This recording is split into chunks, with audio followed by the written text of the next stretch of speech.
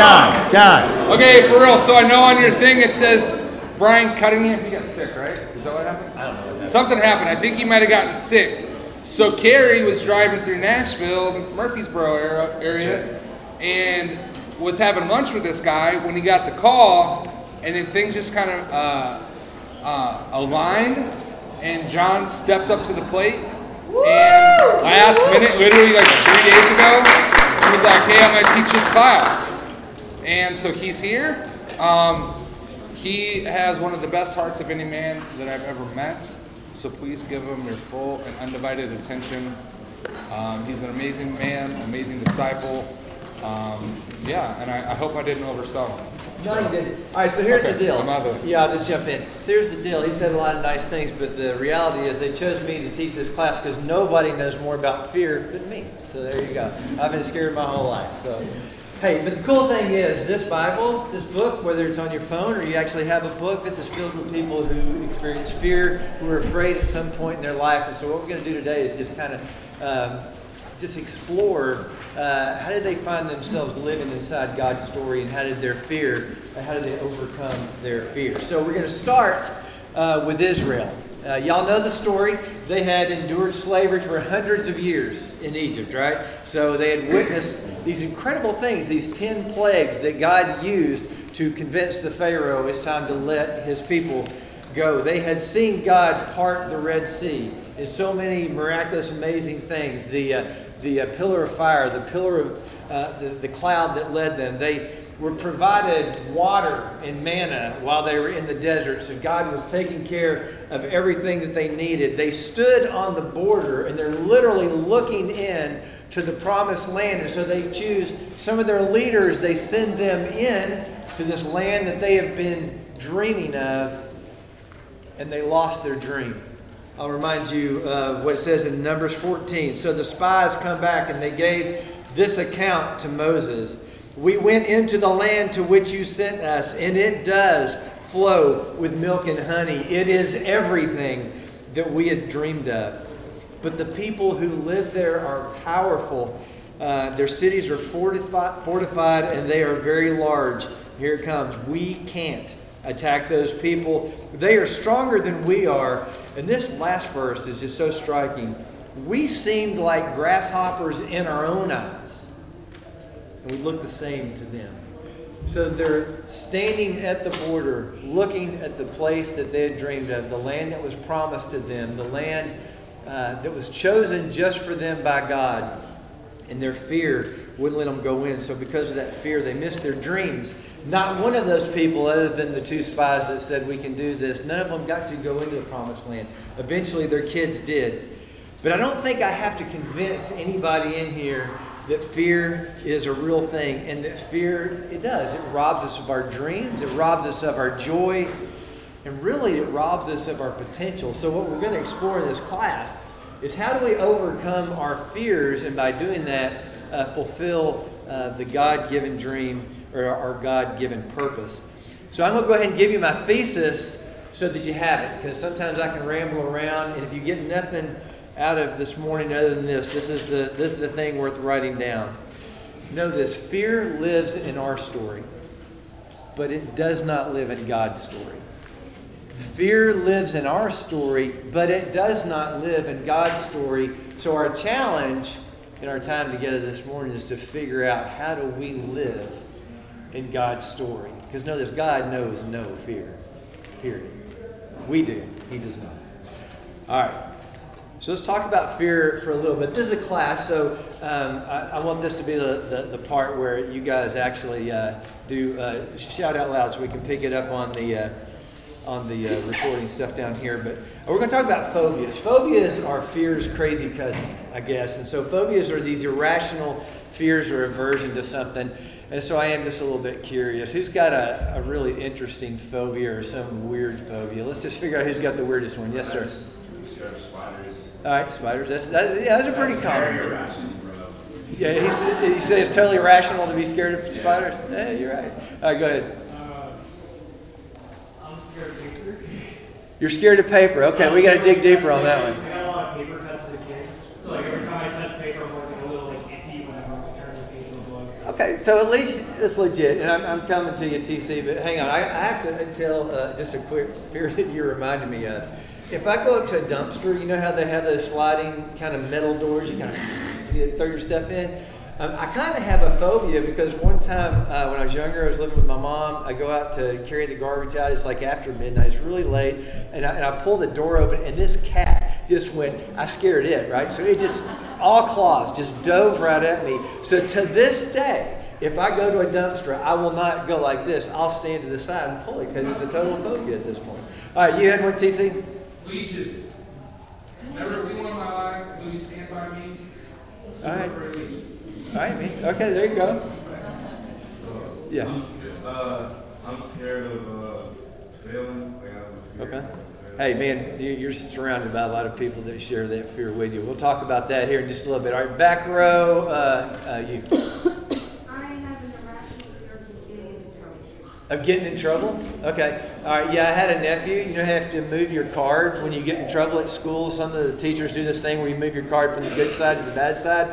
He just went up at the beginning of the day. He picked up his card and moved it. His teacher said, what are you doing? He goes, we both know I'm going to move it before the end of the day anyway, right? So let's just go ahead and worry about it. Yes, sir. Irrational fear of deep water, which is kind of ironic. Of deep water? Ooh, oh, yeah, I'm going to have a little story later. Yeah, that's where all the bad things are, is where you can't start. Just a couple more, though, for time. Yes, sir. Fear of all the new technologies coming out. Do what? Of all the new technology that's coming out. Yeah. Like all those androids and AI stuff. Hey, trust me, I'm an old guy, so I have a tremendous fear of all the new technology coming out. That's what he said. Phones are well, alright, but y'all have so many. Well, let's go fast. Keep going. Quicksand. My daughter grew up with a fear of quicksand. Fear of windows in the night. Windows in the night? Okay, I'd love to hear more about it. Go ahead. Fear of doubt. Doubt? You. All right. Abandonment, that's real. Okay, do you know what that's called? There's a name for it. It's globophobia. Is a fear of balloons. All right, being judged by others? A fear of being high on an unstable object. Okay, yeah, so is it kind of heights or is it just unstable? Height itself, no, but if I know what I'm standing on unstable, yes. All right, just these three. We'll do these four. That's all we can do. I got it. Open spaces. Open places? Fear of needles. Needles. Okay, back to your thing. You know, there's claustrophobia. I don't know what open space is. Yeah, like it's just like if I'm in an open space, especially by myself, I feel like something behind me. I can see it. All right. Knives. Yeah, can you? Okay, one more. Buried in line. Okay. All right. Yeah. So yeah. All right. It's okay to be scared of that, I think. All right. So here you go. I did want to share just a couple of weird phobias. I mean, you heard a lot that we share in common. There's fear of heights, fear of flying, fear of failure, fear of spiders. My wife has that one. Here's just a couple of weird ones that I just found. Nomophobia. Anybody know what that is? Nomophobia. It's a fear of being somewhere without your cell phone. Yeah. We may all have that one, right? Let's see. Globophobia was a fear of balloons. Phobophobia, a fear of phobias. Kind of cool. And this, somebody just had to seriously make this up. I'll try to say it. Hippopotamonstransis quipedaliophobia is a fear of long words. So I kind of feel like somebody did that. You know, a lot of our fears, though, guys, I think one thing they have in common is this feeling that we have a lack of control. It's a real us kind of focused thing. Fear is. It's real. There are a lot of things that are beyond our control. So fear, if you're writing things down, fear usually corresponds to a lack of control on our part. For example, I used to have a fear of flying, essentially because I don't know how to fly a plane. So I have to trust that somebody else knows how to fly a plane, right? At some point, I just got to let go of that and just say, okay, the pilot, they know what they're doing, okay? When it comes to heights, somebody over here mentioned, my fear there is just rooted in the fact that I literally can't fly. You know, so if I'm going, I'm going. And that fear of falling or that fear of heights thing, I think that is the ultimate lack of control type fear. Can't control the weather. It's beyond my control. Not a thing I can do about it. If the tornado happens, if it comes down my street, there is not one thing I can do about it. Here's a big one. And I want us to write this one down. We have this big fear. It's related to control. I can't control what other people do or what other people think. Yeah. That's just a fact. You can't. And I think if you just embrace the fact that you cannot control what other people do or think, that's going to help you in a million different situations in life. I'm a part of Celebrate Recovery, and in recovery we pray, God grant me the serenity to accept the things I cannot change, the courage to change the things that I can, and the wisdom to know the difference. I tell people in recovery, if you can get that sentence down, you can pretty well skip the rest of Celebrate Recovery. I'm going to say it one more time. Y'all heard it. It's the serenity prayer. God grant me the serenity to accept the things I cannot change, the courage to change the things I can, and the wisdom to know the difference. All right, guys, the Bible, whether, again, it's on your phone or in your hands, is filled with people who are afraid. There is some version of the phrase, do not be afraid or fear not. Y'all recall that from different times in Scripture. It's kind of cool. I hope this is actually accurate, but one of the notes I saw was that phrase appears 365 times in the Bible. So that means God has given us a daily reminder that He is bigger than our fears. So there's a do not be afraid for every day of the year in Scripture. So what I want to do is look at a few of the people who we know experienced fear and just kind of dig into their story enough to see how God helped them past their fear. And we're going to start with Moses. We already did the Israel story as we started. Moses at the burning bush, he gets called to lead the people out of Egypt. And in that story, there's actually a couple of kinds of fear. If you want to just jump there in your Bibles now, it's in Exodus 3 and 4 is where I'm going to be. And in those two chapters, we actually see two kinds of fear, and one of them is really helpful, and the other one, well, it's just fear. All right, so I'll read in Exodus 3, I'm going to read verses 5 and 6. God said, do not come any closer. Take off your sandals, for the place where you are standing is holy ground. And then he said, I am the God of your father, the God of Abraham, the God of Isaac, and the God of Jacob. At this, Moses hid his face because he was afraid to look at God. Guys, this is a really, really healthy fear. Awe and respect helps us overcome our own fear, right? And our awe and respect and knowledge of God, well, that's going to be the key for whatever fears we talk about as we go along. That's the key for overcoming fear.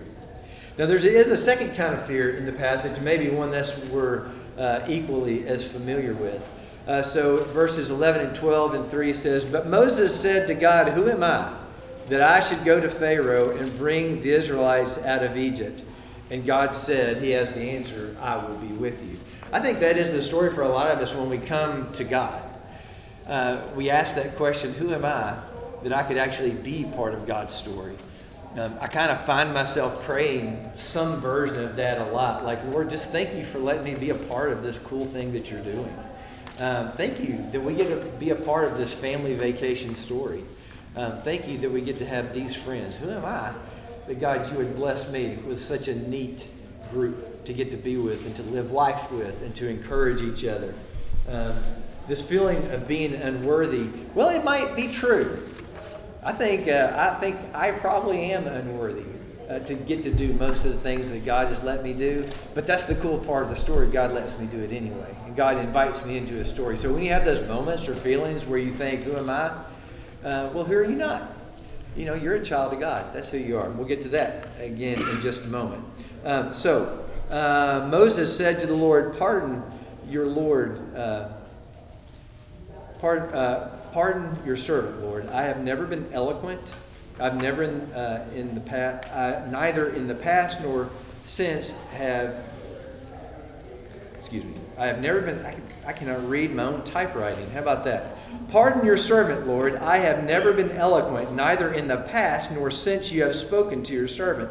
I am slow of speech and tongue. The Lord said to him, who gave human beings their mouths? Who makes them deaf or mute? Who gives sight or makes them blind? Is it not I, the Lord? Now go, I will help you speak, and I will teach you what to say. So it is reassuring to know that whatever we're being called to do, God's going to do it with us. In a lot of cases, He's going to do it for us. He's going to do the heavy lifting.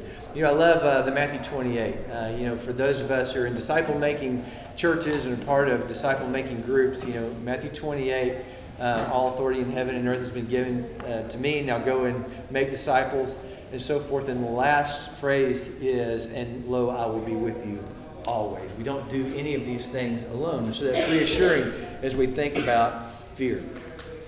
Now, I want to give a bit of a personal testimony here as we think about who am I and why am I getting to do this. Most of my life in ministry has been as a worship minister. I've been a worship minister for several churches around the country, and every time I would move, I would go to a bigger church, and it was really cool and always hard to say no when some bigger church says, hey, we want you to come be our worship minister. I just had one big problem. I didn't think I sang very well. It was a real struggle, and I was usually, because we use praise teams and stuff, and everybody else on the praise team was like such a better singer than I perceived myself to be. And so it really got to where I ended up at a really big church, a couple of thousand people, and I'm the worship minister, and I'm standing there on the stage, and I'm looking at all the empty seats, before my first day on the job, and I'm like, God, how big is this embarrassment going to get? I can't sing. And then it occurred to me. So when you have a feeling like that, I want you to know this. It's because it never was about my story. It was never about my singing. It was never about me as a song leader. It was always about God, what God could accomplish in spite of my limitations. Okay, so all of my fear was really pretty irrelevant because God was doing something even cooler. So let's do a who am I question. Who am I to mock what God is doing? If God wants this to happen, I'm just going to do it. I'm going to stand here in front of a couple of thousand people, and I'm going to be who I think God has called me to be. I'm going to lead these people in worship. And it's been a really cool blessing. So I think there's this giving up to God's story, just saying, what, my story stinks. You know what, there is fear in my story. But again, there's not fear in God's story. So maybe God's calling you to something like that. In my story, I can't sing. But in God's story, well, I guess I'm a decent worship minister. Got to be one for a long time. All right, let's do another character. That was Moses. Let's talk about Gideon, who we heard about last night. And Adam, I think it was Adam, he did a great job using the Judges 6 and 7 story about Gideon. So Gideon's the warrior judge. God calls Gideon to lead his people against the Midianites. As we were told last night, the Midianites are these plundering people. They're taking all the crops. They're literally scaring the Israelites so much that the Israelites are starting to live in caves just to get away from the Midianites. All of their livestock are being consumed and stolen by the Midianites. So God's people are being oppressed by these Midianites. And so God calls Gideon, and he has the same response that most of us would have. Who am I? I am, and the way he says it in Judges 6, 15 and 16, my clan is the weakest in Manasseh, and I'm the least in my family. So I'm the least of the least. So why are you asking me, God, to lead the people against the Midianites? And again, God gives the same answer he seems to always give, which is, it doesn't really matter about you because I will be with you. This is about what I'm going to do. Dude, if you want to play along, if you want to be in the coolest story, as some have said, the greatest story ever told, stop focusing on yourself. Focus on what I can do and focus what I'm trying to get done through you and enjoy the ride. Okay? So, Gideon is a lot like Moses. He asked for a bunch of signs. We all have that fear. We just want to have some kind of confirmation that we're hearing the right voices. And again, we'll get to that in just a moment. In Judges 6, verse 17, Gideon says, if I have found favor in your eyes, give me a sign that it's really you talking to me. So if you're familiar with the Gideon story, if you're here last night, you are. There's a moment where God consumes the sacrifice that Gideon has put out, and then he does that thing with the fleece where one day he sets it out and he wants it to be dry and the ground be wet, and the next day it be wet and the ground be dry, or vice versa. I'm not sure if I got that in the right order. So God gives him these confirmations. But it's interesting, that story. A strange thing happens, and if we had time, we could read all the way through it. If you're looking at it in your Bible, maybe you can already see this. When the story starts, it's the angel of the Lord who is talking to Gideon. And as the story moves along, in your Bible you'll see it. The language changes, and it's not the angel of the Lord, it's the Lord. And it's even written in that special way with the all caps, where it's the special name of God. So it goes from being the angel of the Lord that he's having this conversation with to literally God himself that he's having this conversation with. Now, some theologian can probably walk us through that. That's not my point, but it does bring up the question, how do we know who's talking to us? As we're thinking about this idea of being called by God or being invited into God's story in some really cool way, how in the world do we discern between the voices that we may be hearing? Because certainly we can hear voices that will take us into some pretty bad places as well. And so I guess I want to offer you just a few thoughts. There's 4 of them. And this is answering the question, how do we know that we're listening to the right voice? And now, this is my 4. I'm sure anybody else would come up with maybe a different 4 or a better 10 or whatever, but these are my 4. How do we know if we're listening to the right voice? I want to start with the idea that you should ask trusted, godly people. Share your story. Share what you're hearing with somebody else, and they'll help you figure out if this direction is from God. I think that is ultimately what discipleship is all about. We think a lot about the evangelistic part of discipleship. That's a really important part, and one that maybe we experience fear as we think about that. But you're in this crowd that we're all going to encourage each other on that discipleship side. But then there's also just this mentoring and growing side to discipleship. And so we're all mentoring or being mentored by someone, by trusted, godly people. And I like to think of it this way. I think every 20-year-old or 20-something needs a 30-year-old. No, I'm sorry. Every 20-year-old needs a 40-year-old to help them become a more godly 30-year-old. All right, so I'm pretty old by now. I'm 57. And I can tell you for a fact, when I was early in my 50s, I needed a 70-year-old to help this 50-something-year-old prepare to become a 60-year-old that God could use. So as you think about discipleship and mentorship, definitely think about the evangelistic side. God's called every one of us to be a disciple maker.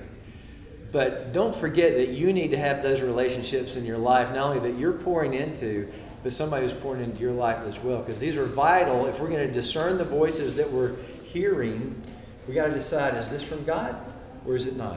All right, so that's first principle. Ask other trusted godly people. Number 2, how are we going to discern where this voice is coming from? First, understand that God will never lead you to something that is inconsistent with Scripture. God's not going to, we have the revelation of God. I think God affects our walk every day, but that walk will never be inconsistent with what He's already given us in Scripture. Paul says it this way in Galatians chapter 1, verse 8. Even if we, meaning himself and his colleagues, or an angel from heaven, should preach a gospel other than the one that we've already preached to you, let them be under God's curse. If you feel this call from God, and then you open up His Word and you see something that seems to be in conflict with what you feel like you're being called to do, you're the one who's wrong. I'm pointing at me too when I say that. I mean, it's just a great test. It's going to be consistent with what we already know about God. And it will certainly not violate anything that God has already called us to. All right, so number 3, how are we discerning voices? This may be personal. There could be exceptions to this. But I would say this. Godly dreams are almost always focused on others. Ultimately. Mark 10:45 says it this way. For even the Son of Man did not come to be served.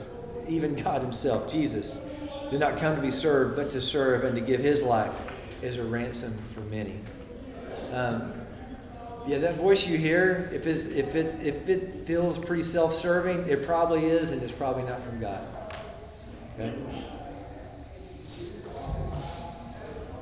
All right, here's a big one. I would say this is a big one for college students because I know the temptations that you guys are under, but as a 57-year-old man, I'm going to say this is one we all share. But this is just a real practical one. Be sober-minded. If you want to hear the voice of God, be sober-minded. And I'll just say it this way. If you've fallen into that trap of doing a lot of drinking, or in my case, through a stretch in my life, using it as part of your go-to-sleep plan, drinking a little something before bedtime each night, telling yourself, it just helps me sleep a little better. Let me tell you this, as you go to sleep, you're going to hear voices, and they are not from God. They're going to make you bitter. They're going to make you angry. They're going to make you say things to the people you love the most that are hurtful. And you're going to think you're the smartest guy in the room the whole time, or gal in the room. When you drink, you feel pretty brilliant. And, I may not have seen you guys that way, but I've seen a lot of people, and I've seen myself that way. You think you're brilliant and that every word coming out of your mouth is special. It is not. You are foolish, and you sound like an idiot. All right? But I just want to tell you, be sober-minded. It is no coincidence, as Chip used this verse earlier in Ephesians 5:18. Paul says, "Do not get drunk on wine, which leads to debauchery. Instead, be filled with the Spirit." Here's the deal. It's a choice. I don't think we get to be filled with wine and be filled with the Spirit of God at the same time. I think when we're filled with wine, there's no room for the Spirit of God in a person who's I don't think it's a mystery that they call whiskey, bourbon, other things. They call them spirits, right? I guess I could have dug into that a little bit, but there's no mystery that why they would call it a spirit, because you definitely are going to hear a voice whispering in your ear. And just again, it's not the voice of God, guys. So you might want to underline that one. We all should. Hey, let me do one more character. So we've done Gideon, and we've talked about listening to the voices of God. We've done Moses, and we've talked about who are you not to be part of God's story. And let's talk about Peter just a little bit. So we're in the New Testament now, and as you may recall, at the Last Supper, I think I got this particular verse from Mark 14, somewhere in there. At Last Supper, Jesus predicted that everybody's going to betray him. He's headed to the cross in the next few days, and he is predicting that everybody's going to betray him. And then Peter, as he often does, he protests. He says, "Even if all fall away, I will not." And then Jesus says, "Truly I tell you, today, yes, tonight, before the rooster crows twice, you yourself will disown me 3 times." And Peter went a little further, and he emphatically said, "Even if I have to die with you, I will never disown you." And all the others said the same. But we know the rest of that particular story, or maybe you know the rest of that story.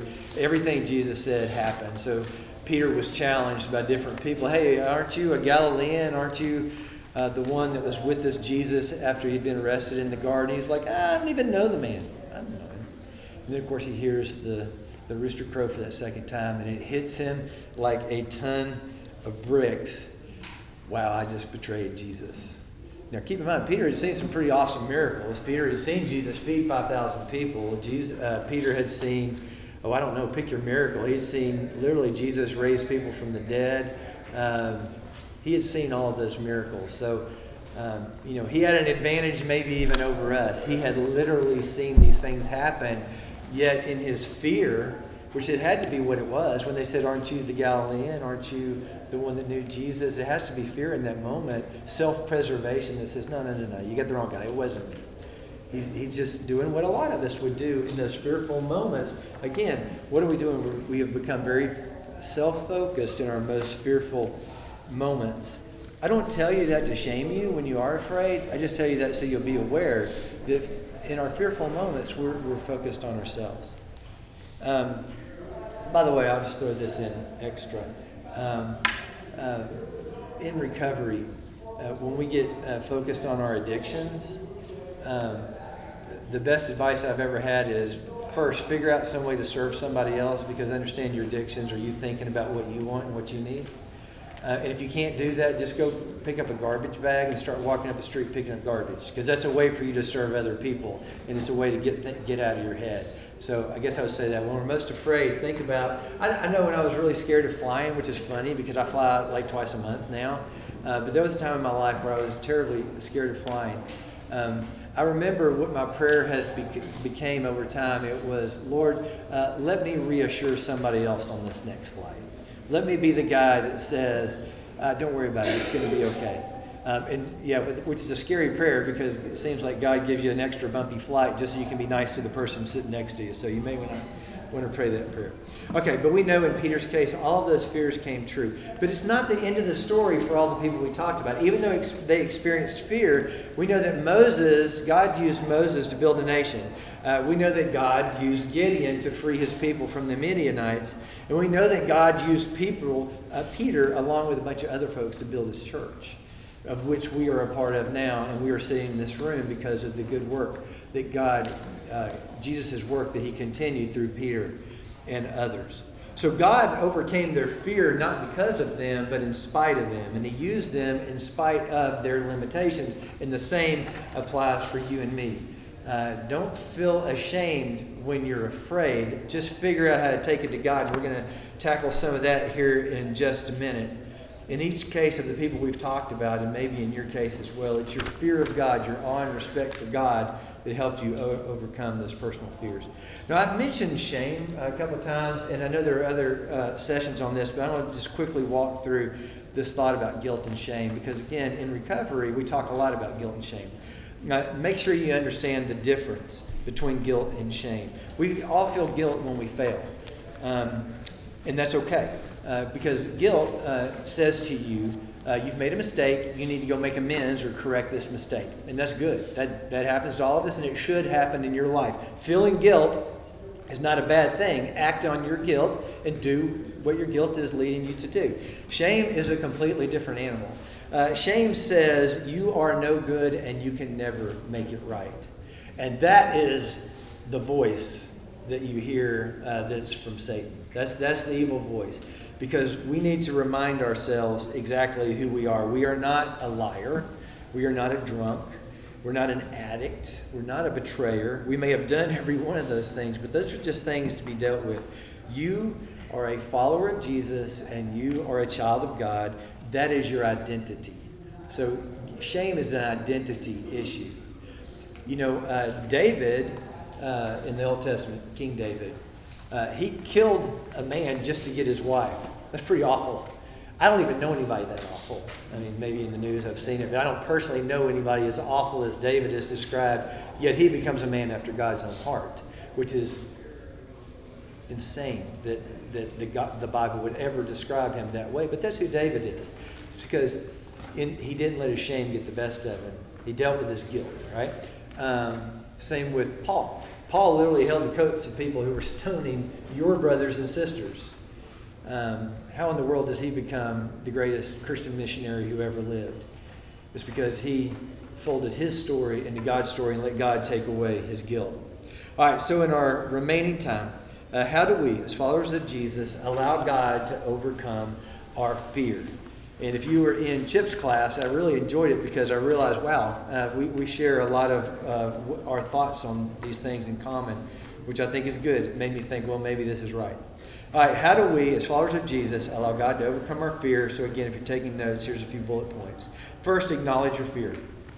It's a very healthy thing to admit that you were powerless to control a certain situation. Once you have admitted that you are powerless to control it, then you can give it to God. In recovery, again, we call that stepping out of denial. Just a quick story. I actually did, I probably don't look like a guy that would do this, but I actually did the Ironman that they had here back in November. Somebody mentioned deep water. Who mentioned deep water? Who mentioned? Yeah, there's your fear. Okay, when you do an Ironman, you have to swim, and the way they do it here is you go out, over, back in. In this case, you have to do that twice. Okay. As you're swimming out, it's really cool because you're doing the thing you've been training for, right? And you look and you're like, oh, there's a shell. There's a sand dollar. Wow, that's perfect, not even chipped. Oh, there's a crab. Isn't that really cool? And all of a sudden, it goes pitch dark underneath you. And you realize, okay, that's where the scary stuff lives down there. And so you're kind of in that moment because you're going to be in that for like half an hour before you get out of that. So you're going to do a good chunk of this race where you don't know what's underneath you. And there's really nothing else you can do, but you have to give that to God. I cannot control if there's anything under there. By the way, when I was telling people I was going to do that race, it was funny. People would say, well, aren't you scared of sharks? And I wasn't until about 100 people said, hey, aren't you scared of sharks? And so finally I Googled it. And you would like to think that in the whole history of Ironman races that no one had ever been attacked by a shark, but you would be wrong. There is one, but it was in Australia, and I assume Australia is just surrounded by sharks. So they had it coming. They knew what they were getting into. But it has actually happened. But the point is, I can't deny that I was afraid. But I literally, I don't know if it was audible because I was swimming, but in my mind, I gave that moment to God. There was nothing I could do. If there's a shark and get me, it's gonna happen. It won't matter if I worry about it or not. It's gonna happen. So step out of our denial. Acknowledge that, yeah, I'm afraid, and then talk to God about that and watch the amazing things He does with your fear. All right, number 2, recognize that you are not alone. Recognize that you are not alone. No one goes to a haunted house by themselves. Or if you do, you are weird. If you go to a haunted house by yourself. The fun of going to a haunted house is just that social piece of it and stuff. But the fact that you're in a group, makes things that we're scared of or that might scare us, makes us less afraid. The fact that we're not in things by ourselves. We have blackberry bushes that grow along the back part of our yard, and it's really cool because about 6 weeks a year we can go out there and pick blackberries. But there was this, my wife is right there, she was picking blackberries and there was just a snake looking back at her, just sitting up in the blackberry bush.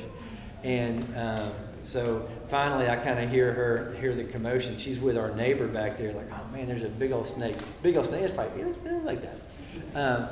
So I'm like, my grandson is 3 years old. He picks blackberries. I'm not going to leave the snake there. So some of you are going to say, no, you should have felt sorry for the snake. I didn't. I wanted to get rid of the snake. So my neighbor has a rake, and I get his rake, and I got a shovel, and so I'm going to pull it out of the bushes. Well, this is being recorded, so I want to be careful. My neighbor is not the kind of guy you would think would be scared of snakes, but I need y'all to know when I pulled that thing out, he ran all the way to his front yard. So at this moment, I was not in it with anybody else. It was just me. Now, I do have to tell this. You're going to feel, if y'all want to feel sorry for the snake, go ahead, but I hate snakes. So I took the shovel and I did the jab thing, right? And I got him, but I thought, you know what, I got to get it closer to his head. So I pulled it out to jab him again, and he scurried off.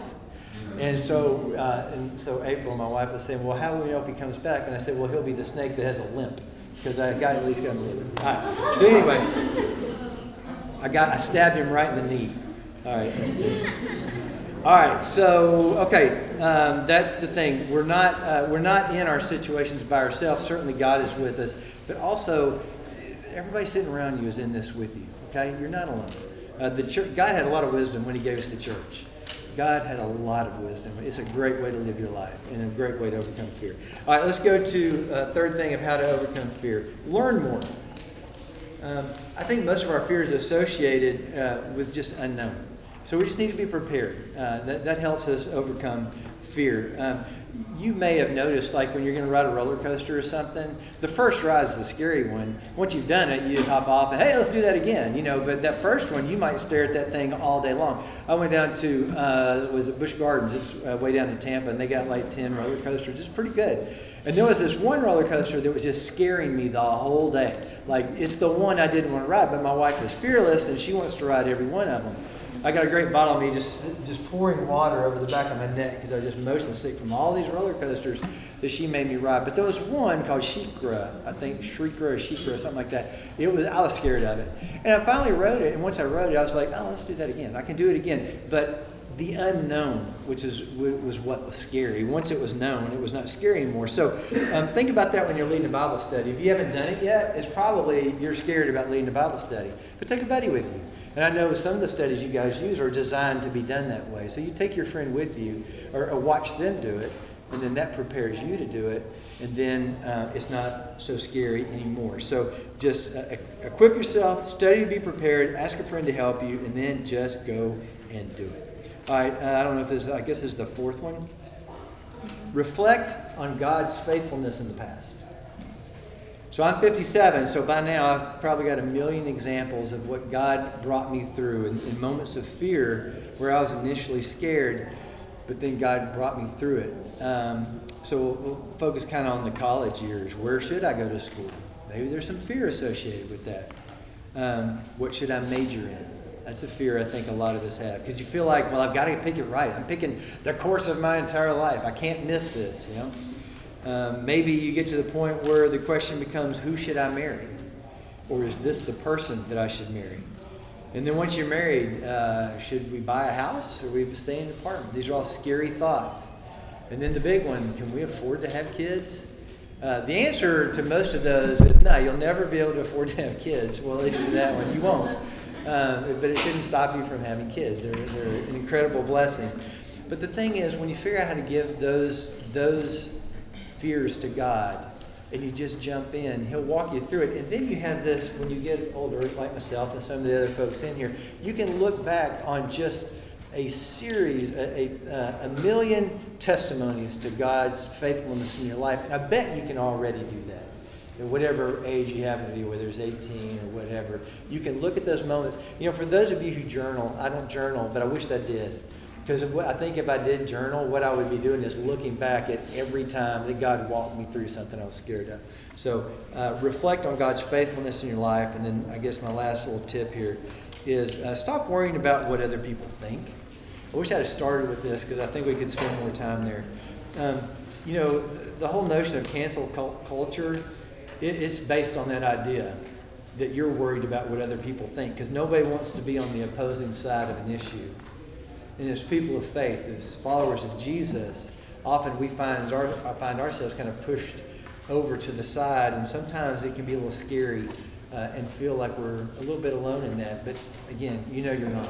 You're all a part of campus ministries. You all have a person to your left and to your right. You know, discipleship really ultimately is becoming like Jesus. You know, Jesus could have lived a life. I suppose he could have become an old man if he wanted to, but he did not worry what other people thought. He worried what his Father in heaven thought. You know, Jesus defied the culture of his day by constantly pulling people, inviting them, leading them back into God's story. His protests, like when he turned the tables over in the temple, stuff like that was never about personal gain.